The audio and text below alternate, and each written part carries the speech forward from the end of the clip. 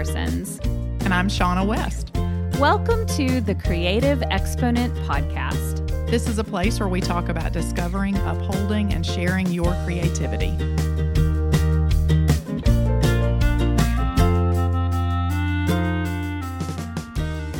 Hello, everyone, and welcome to Season 3, Episode 20 of the Creative Exponent Podcast. And we actually have a guest earlier than planned, which is super exciting. Always. And today we have Ruth Chou Simons with us, which, if you've never heard of her, then you're going to today. And you're just in for a real treat. So thank you for joining us, Ruth. We're so excited to talk to you. I'm so excited to be here. Thanks, you guys.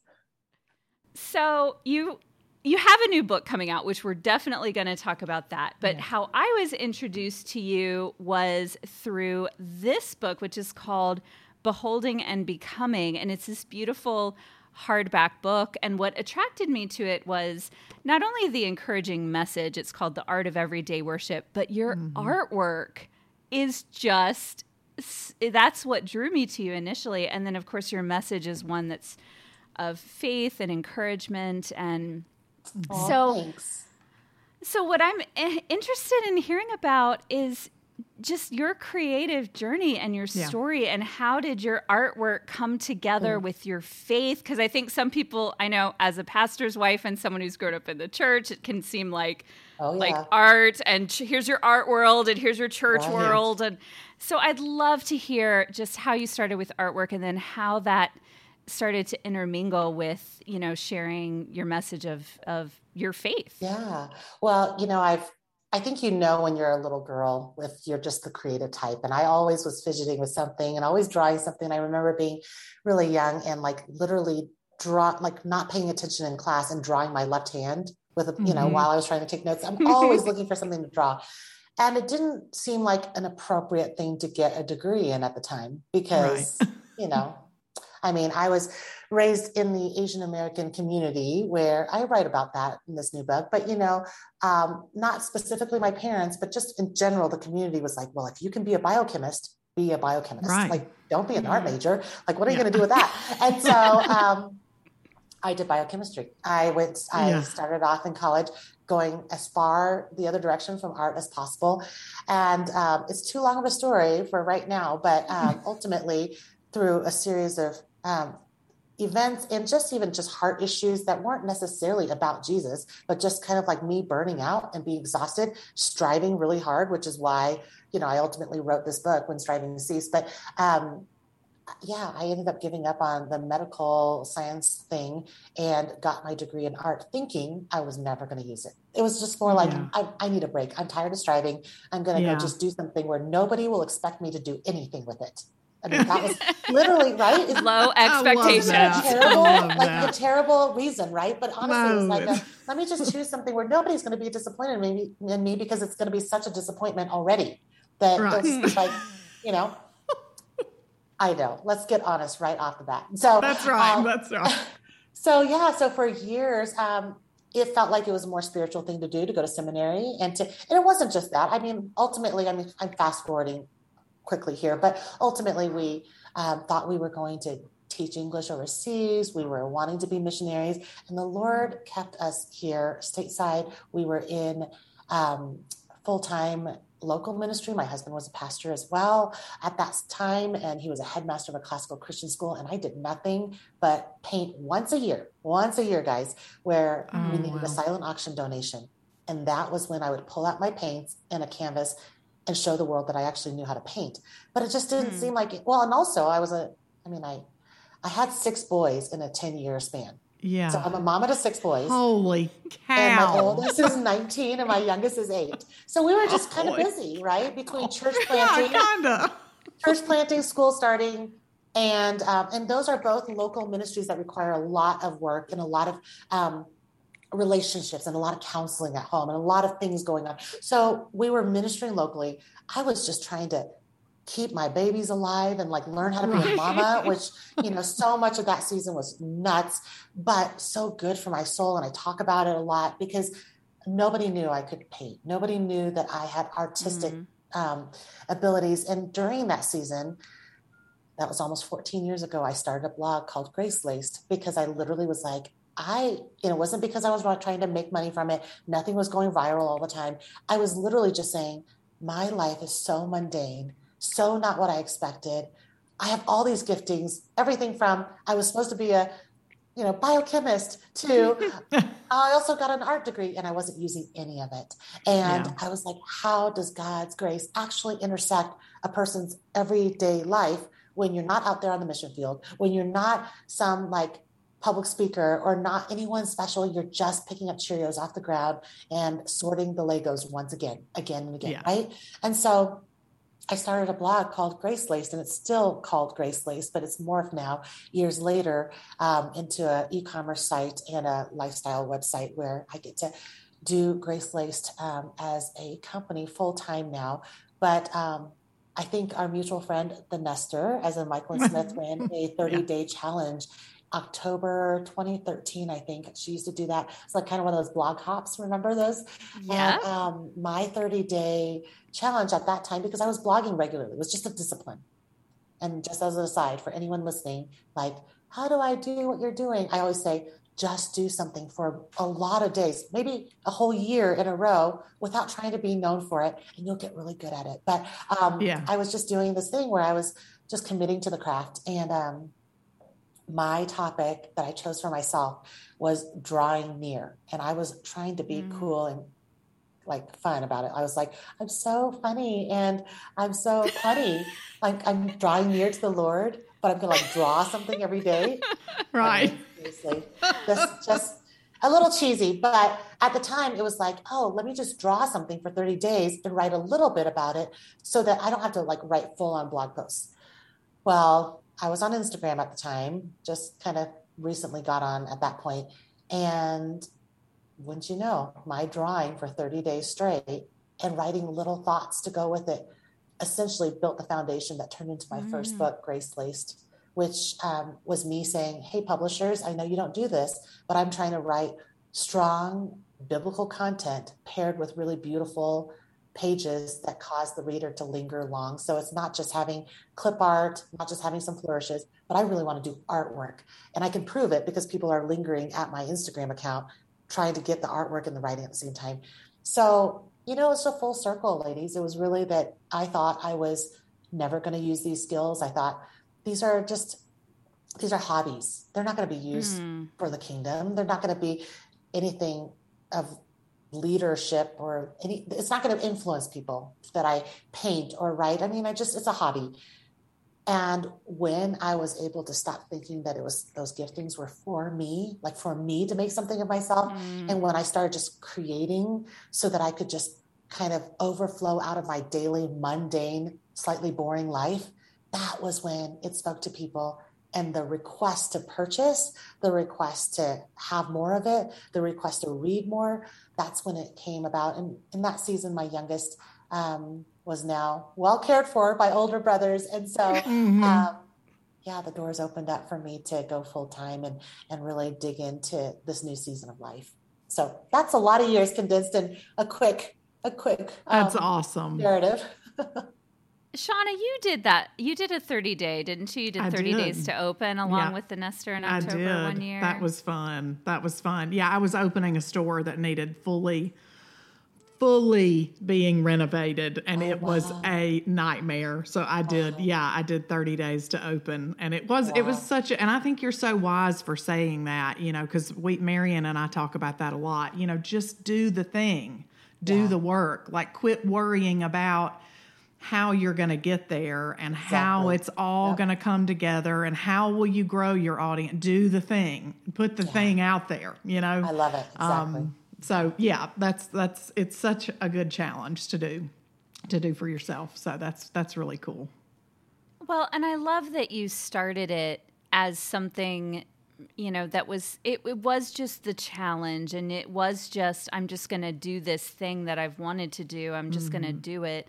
And it wasn't about, I want to go viral. I want to Right. have books. I want to make money. Yeah. Because I think there's that pressure for people now since Totally. being an influencer and a blogger and all this has become a big business and a legitimate profession and all of that there's that pressure to be, professional and profitable right off the bat and Right. not give yourself time to grow. So And sometimes, I love hearing artists that. are creating or painting for the market.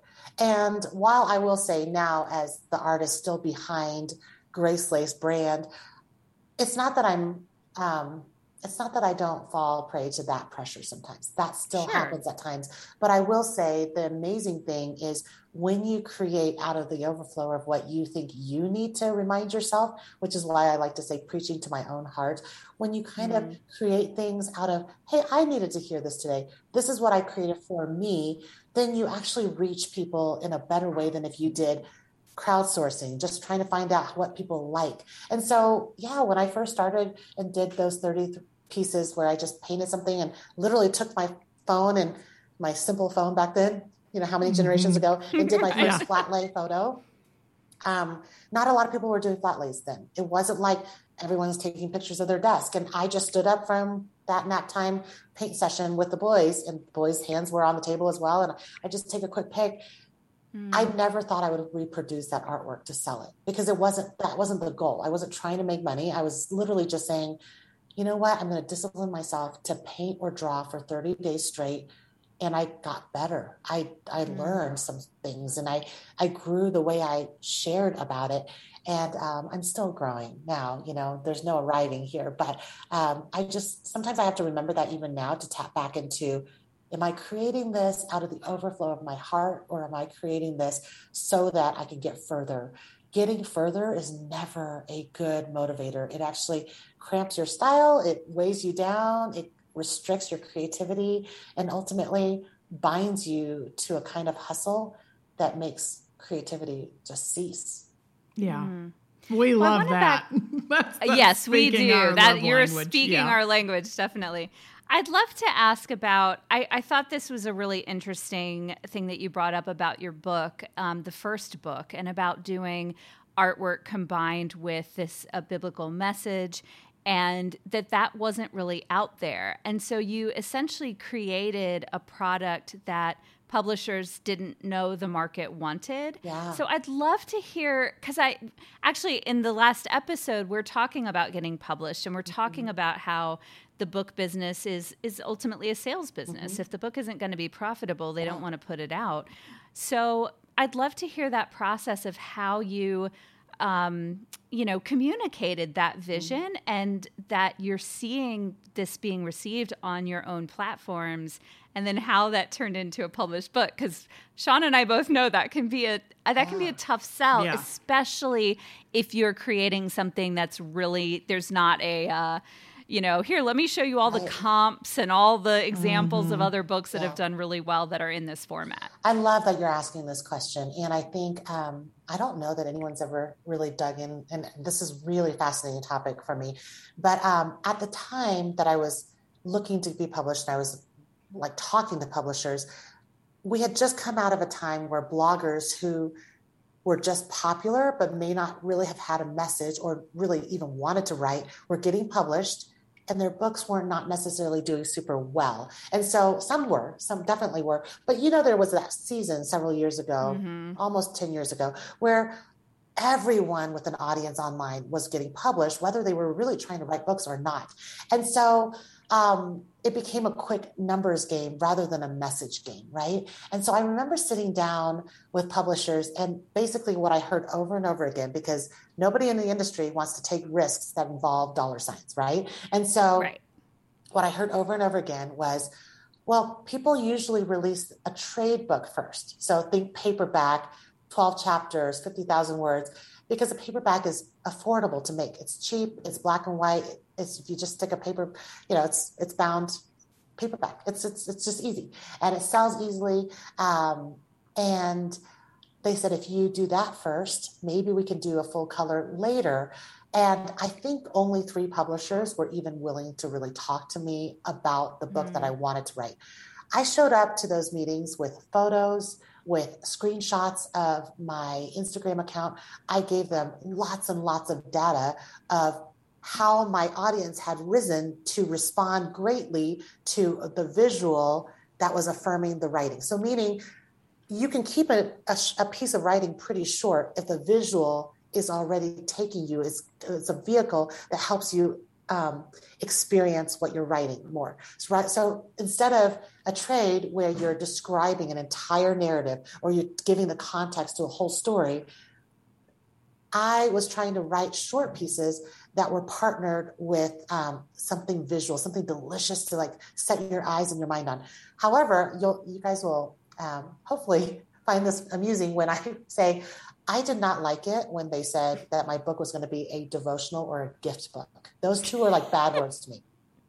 Because at the time, they said, oh, so you want to write a gift book. Okay, well, in their minds, a gift book at the time, and just so you know, like I'm not saying this, I really am not saying this to toot my own horn, but I have been told by people that I did kind of create a genre in the industry, that my book actually paved the way for every publisher wanting to do full color hardback now, which now I don't have to convince anybody to publish my full color hardbacks. But at the time, it was like 3 publishers who were even somewhat thinking about it, and only like maybe 2 who were serious, you know, and gift books. And those publishers were known for light writing gift books that sometimes came with a mug or a teddy bear, right? Mm-hmm. Like, and I'm being really stereotyped. I mean, I'm not trying to hurt any feelings. I'm just saying a lot of that writing and a lot of those books were really just like cute books that you might find on a gift shelf, and it's really no substance. And so I couldn't refer to anything that actually looked like what I was trying to do. I was like,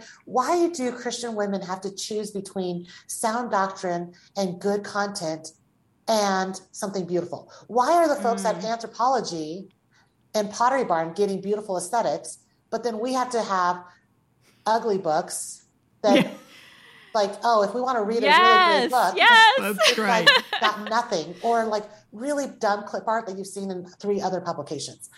I couldn't stand it. I was like, why are the good, or I also can't stand when somebody says, that's really great for Christian art or a Christian book.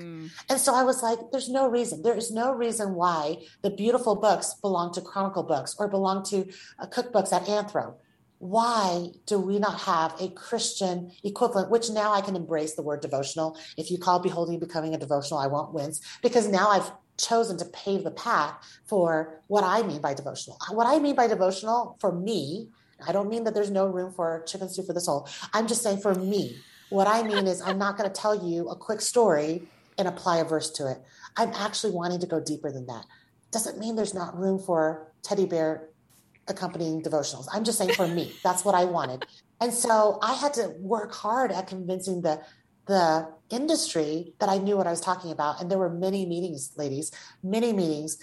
I will be eternally grateful that Harvest House took a chance on me. I was a first-time author, and they were known for beautiful full color books, but they will even say they were not known for this kind of full color book, not something that sold like a trade book. My first book, Grace Laced at $29.99, sold 100,000 copies by year 1. And that's just not normal for that kind of book, right?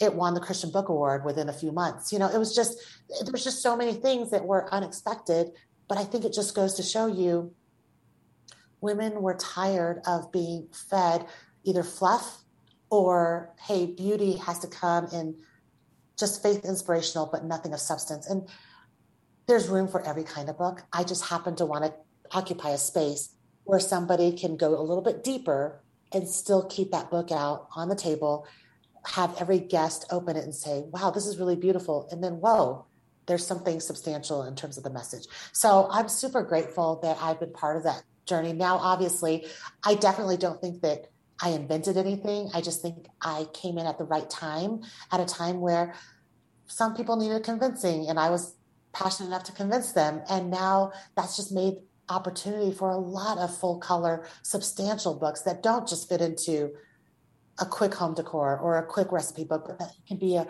marriage of multiple content features, right? That a beautiful book with home decor can also be soul inspirational. We can have both things at the same time. Yeah. Man, so good. So good. Yeah, definitely. And I think, and it's so smart because, we are attracted to things because of the visual. Yes. And so I think it's such and that's one reason why I bought Beholding and Becoming, because I'm like, this is just, not only is it just really good, solid content, but also I loved the artwork, everything from patterns to then just kind of like a single piece. I mean, I found it incredibly inspiring just to look at and enjoy kind of being with that book. And then, so When Striving Cease, that's the new book coming out. And that one is, at least the one I have, is a soft cover. Is it's actually a hardback. No, it's a, is it? I have an I'll show advanced you real copy. quick. It's a hardback. Yes. And then I also, because I'm an aesthetic person, I asked for colored in sheets. And then look at the gold foil on the hard case. Is that beautiful? Oh, it is beautiful. I really did think it was important for an Asian American author who's telling a bit of her Asian American story to be on the cover and show that. And plus, I didn't want my reader to be confused and think that this is another full color watercolor. And so we tried not to skip too much on the artwork, but it is only 2 color. It's not a watercolor book. It's a lot of drawings and stuff, but they're all still hand drawn artwork pieces in there. So cool. But I haven't had the chance to read the whole thing, but some of the stuff I've come across already, like, first of all, I think it's such a timely book. So thinking of When Striving Cease, and I recognize that as part of Words to a Hymn in Christ Alone. Yes.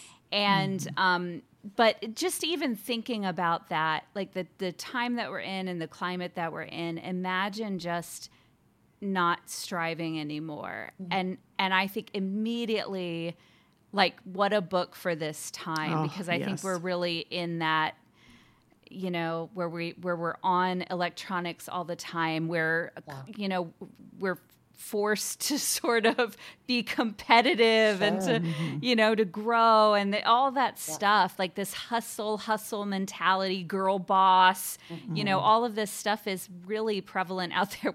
I like sort of hate that whole thing. So she gets super worked up every time we bring it up. Isn't it wild, ladies, that even among women of the church, I think that's why I felt like it was really important to write this book, because you kind of think that it's out there. You're like, who would ever subscribe to self-help or like hustle? Aren't we so tired? But sometimes you ask women at the church and you just talk to the gal that you're sitting next to on Sunday morning, and she'd say, I'm so exhausted. I feel like I can't measure up.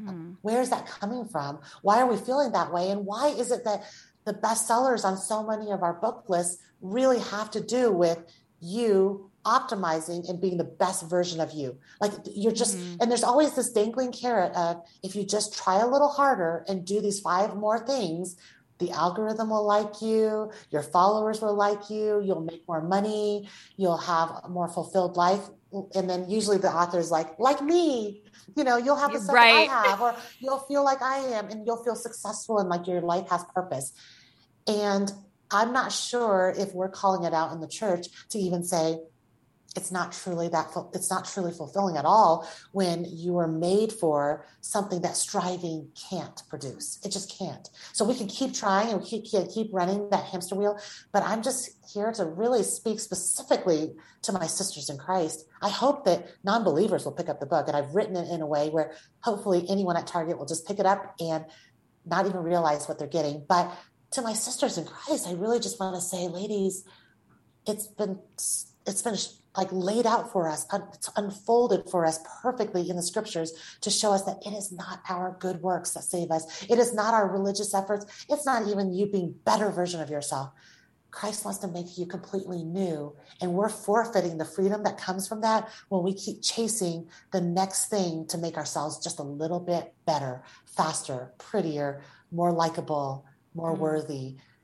And what would it be like if women were to lay our strivings down and say, that's enough. Like, we're done. Like, this is ridiculous that I keep subscribing to this. Yeah, I actually wrote down, you're talking about the very section that I kind of highlighted, how you talk about wrestling with enoughness. And I love how you say, like, it's ridiculous for me to even say this out loud. I mean, what is this? Middle-aged meets middle school. And I loved that because I think when you're talking about, you can drop and most of our audience is women. So we'll say you drop a woman in any kind of environment, whether it's, you're volunteering at school, you're homeschooling your kids, you're doing work at your church, you are trying to start a creative business, you are just sharing a hobby on Instagram, and just how that can be such a prevalent thing of wrestling with enoughness. Am I good enough? Do people like me? Do I have enough likes? Do people, even showing up at a baby shower, right? I mean, do we as women immediately walk into a baby shower or bridal shower with women that you may not be best friends with, 25 women, and everybody's so quick to be like, how do I compare to somebody else? Do I know enough people? Did I dress right? Like, we have so many of these pressures. And we're constantly measuring, right? We don't say it out loud, but we're constantly measuring ourselves against even our own standards or somebody else's. Yeah, always. Always. And it's such a daily practice to choose. Oh, this could go in so many different directions. Like, we could go, but it's like, I feel like you're getting ready to preach, Shaunna. I know, I am. But it's just like, there's just something, and to me, even though, like, when striving cease, that signifies rest. And there is just something about, like, what about a rested woman? Yes. Like, what about a rested woman? A woman who knows that she is enough, a woman that walks in a room and is comfortable in her own skin, a woman who knows a nap is okay, that laying down with her kids is okay, that, not growing by 25% in the last quarter of the year is all right, whatever. It's just that mentality of just like, let someone rest and just be. Like, I don't know, I'm on that. This is my decade for that. I have been on it lately. I cannot get enough of it. So I love the sound. I can't wait to get my copy. Robin's going to send me one. So yeah, anyway, but it's so important because I think, we, especially with, the coaching groups, and of course that's more in the creative business owner side. But it's the same thing, that people are, we talk about it every week, how to avoid that feeling, how to avoid, how to set boundaries around it, and feel powerful within yourself without being consumed by power. That's different. You know what I'm saying? Absolutely. And if I'm honest, I would say, the reality is we're not going to rest and get up tomorrow morning and say, because I'm a rested woman and I'm going to lay my strivings down, I'm going to ignore all my emails. I'm not going to go post and share about the sale. I'm not going to feed my kids because you know what? I'm not going to strive any longer. They're going to figure it out. No, we're not doing that. We're getting up in the morning and we're business owners, or we serve at the church, or whatever we're doing. We have to continue at the work we're doing, but why we do it makes all the difference, right? And so to all of us because the three of us are all creative entrepreneurs, like we're literally preaching to ourselves because we get up every day with a list of things that we do need to do to be faithful in the areas that we've been given, right? But why we do them, what fuels our efforts. I like to say that the biggest change in my life came when I stopped striving for grace, as in like striving for favor, striving for approval or worth or belonging or welcome, but that I was striving in grace. There's a big difference between striving for something and striving because you already have that. And so nobody can make you take on your identity in Christ. You have to receive it yourself. And so when striving cease is really when you actually truly understand the fullness of what you've been given in Christ. And that makes all the difference. But you can't take my word for it. Ultimately, you have to see what God's done for you, and why in Ephesians 2, he says that Paul says, that's not your work. You haven't done anything to deserve it. But you've been created for good works, but everything comes as a gift from God. And how different would our day be responding to emails, feeding our children, helping out at the church, running our businesses. How different would our days be if we started the day off with a greater view of God and what he's done than our capability and our ability to hold our lives together, you know? Yeah. Yeah. We can't hold them together. No. We can't. Yeah. No. Well, I'd love to hear, Ruth, so in the beginning of this conversation, you were talking about kind of the expectations that you felt really just sort of from your community and, whether those were perceived or real. That's kind of what pushed you in your life. So I'm curious now your perspective of it where you stand today, because you obviously wanted to write this book to be able to share that journey with others, to be an encouragement. And so I'd love to hear now, looking back, like kind of, I guess, what would you say to yourself or to someone in that position, and kind of what's your perspective on it now that you have taken that path that was not the norm, not the expected one, the one with the low expectations. And now you've become, you have a very successful business. You're a best-selling author. Your artwork is highly sought after. So what's your perspective now on all of that? So now that I'm a mama to a 19-year-old and I am constantly having conversations with them about college and career path and things like that, I recognize that the aspects of my upbringing where a lot of emphasis was placed on performance and achievement. I'm not even an Enneagram person, but I know that people talk a lot about achieving and that performer in a 3. If that's like the bent of your culture or the bent of your personality, it's not wrong to seek excellence. It's not wrong to want to do the best that you can possibly do. Where it's debilitating and endless as a goal is when you think that you're being loved and you're being welcomed and accepted is tied to whether or not you can make everybody happy.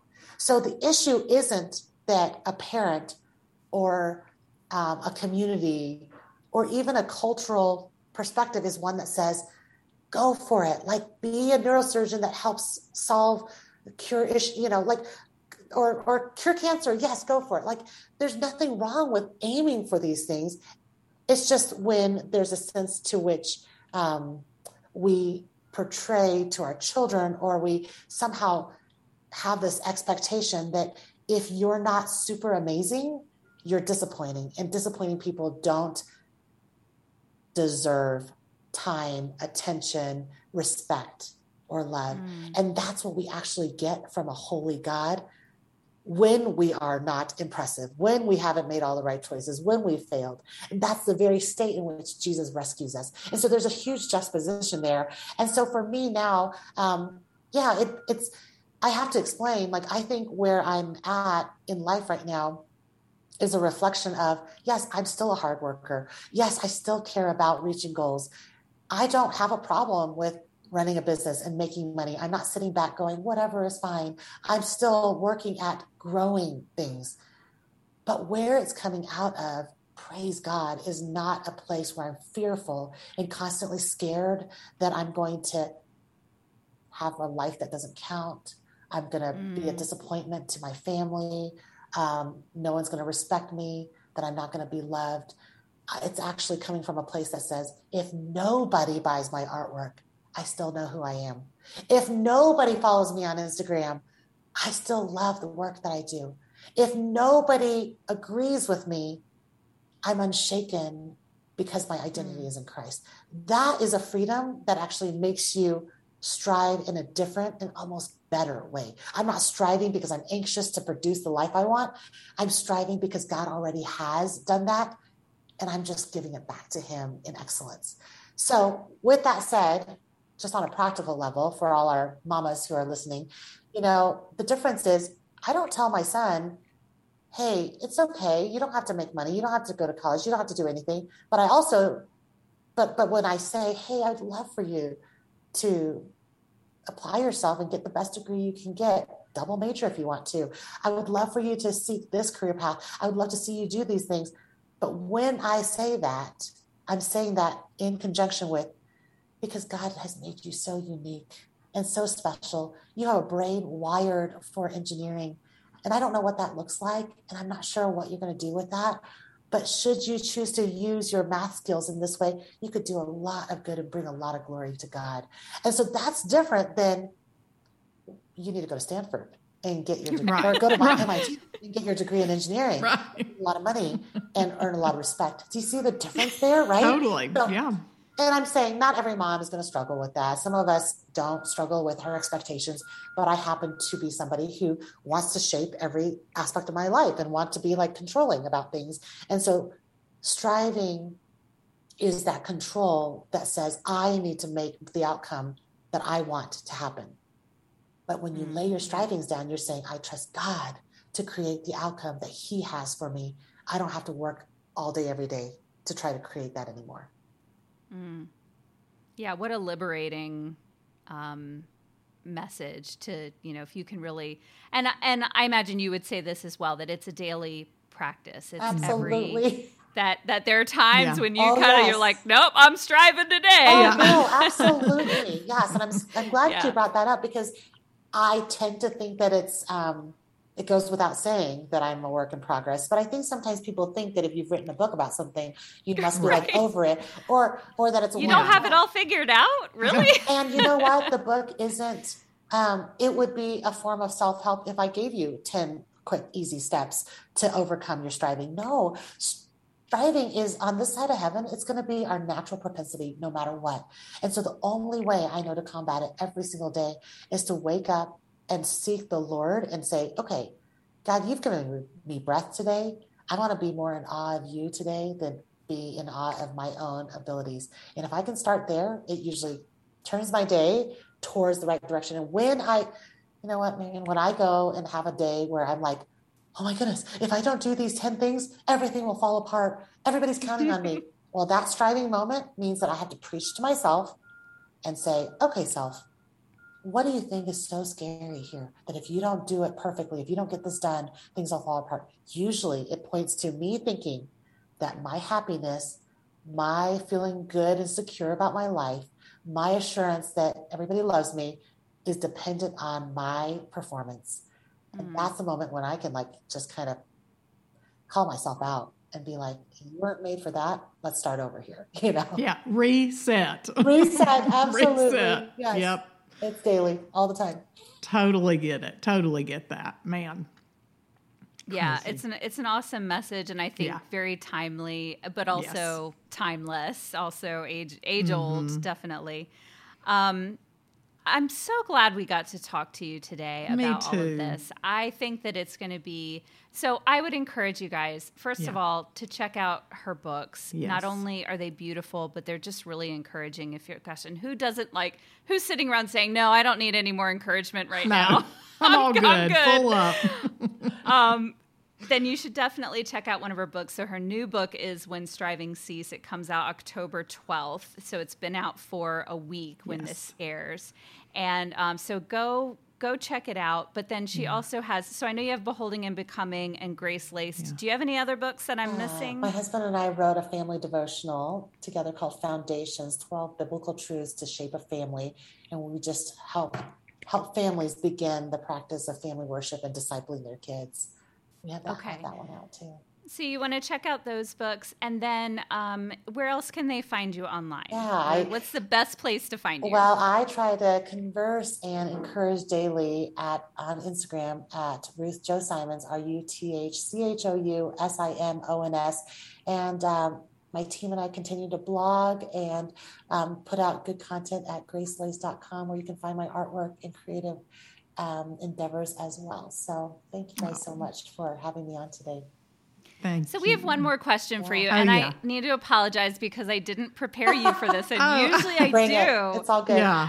Okay, so we at the end of every episode, we're super into our supplies, our art supplies, office supplies, yummy pens, great paper, notebooks, all that. All of it. So we share a creative contraption at the end of every episode, and when we have guests, we ask them to share something with us that is their favorite, their favorite little thing to use. It can be an electronic device, it can be big, it can be little, but just something that you use in your creative work that you're like, I need to share this because it's so awesome. Yeah. Wow. Okay. Yeah, on the spot. That is a little tricky. It is a little on the spot. Honestly, one of the things that I don't use one of those really affordable Amazon cell phone holders. I use a tripod with a swing arm, and it just stays up all the time. It's a little bit of an investment, but I find that if I just plan on taking video of me painting, I'll never regret it. Even if it's bad, even if my artwork turns out bad, but recording that process saves you a step because you're already doing the work. And if you are a creative entrepreneur or a content creator, you need that video later. And so I've purchased several of those Amazon clip to your desks, arm over, and that's fine in a pinch, but usually they're like bouncing or they're sliding around or they're not in the right spot. And so just get a tripod with a swing out arm that you fix, that stays in place. And so then I just have it over my desk all the time. And so it just makes it really simple to record your work, because now as a creative, whether your medium is, mixed media or drawing or painting, whatever you're doing, even if you're embroidering and at a table, we're no longer one-sided in our artwork. In order for you to share your message and your work, you're always going to have a way to show the process and bring people along. And the best way to do that is not just that one moment on Instagram Live, but to make a record of your process so that other people see in this digital world that it's not just ta-da, but that you created something in process. So make it easy for people to join your journey. Yeah. I love great. that. That's a good one. Yeah. That's a good on the I spot. do that too. Yep. That's a good on the spot. Just constantly filming. Sometimes I'll say, yeah, that's right. Sometimes I'll say, okay, no, I can't do it because I just want to go slow. But most of the time, I turn it on. Shaunna, I feel the exact same way. Sometimes I'm like, I don't really want to record this because I want to go fast. But then in that moment, you're thinking about the final product. Don't think like that. Just go, have an honest representation of what it really takes, even if you crumple up the paper and start over. And just let it's digital. Let the film roll, right? It's fun. Capture it. And so you'll never regret it, having video of it. No. That's awesome. Well, thanks so much for giving us your time, Ruth. And I'm just really glad we were able to have this conversation and introduce you to our audience. And of course, we'll be following what you do on Instagram and all of that stuff. Thank you, ladies. The honor is all mine. Thanks for having me on.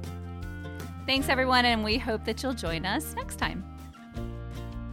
Thank you for listening to the Creative Exponent podcast. Our original theme was written by A Walker's Spring and recorded by Ellie Swope and Johann Wagner. And if you like The Creative Exponent, please subscribe and leave us a review. You can find us at www.thecreativeexponent.com. And you can also send us an email at hello@creativeexponent.com.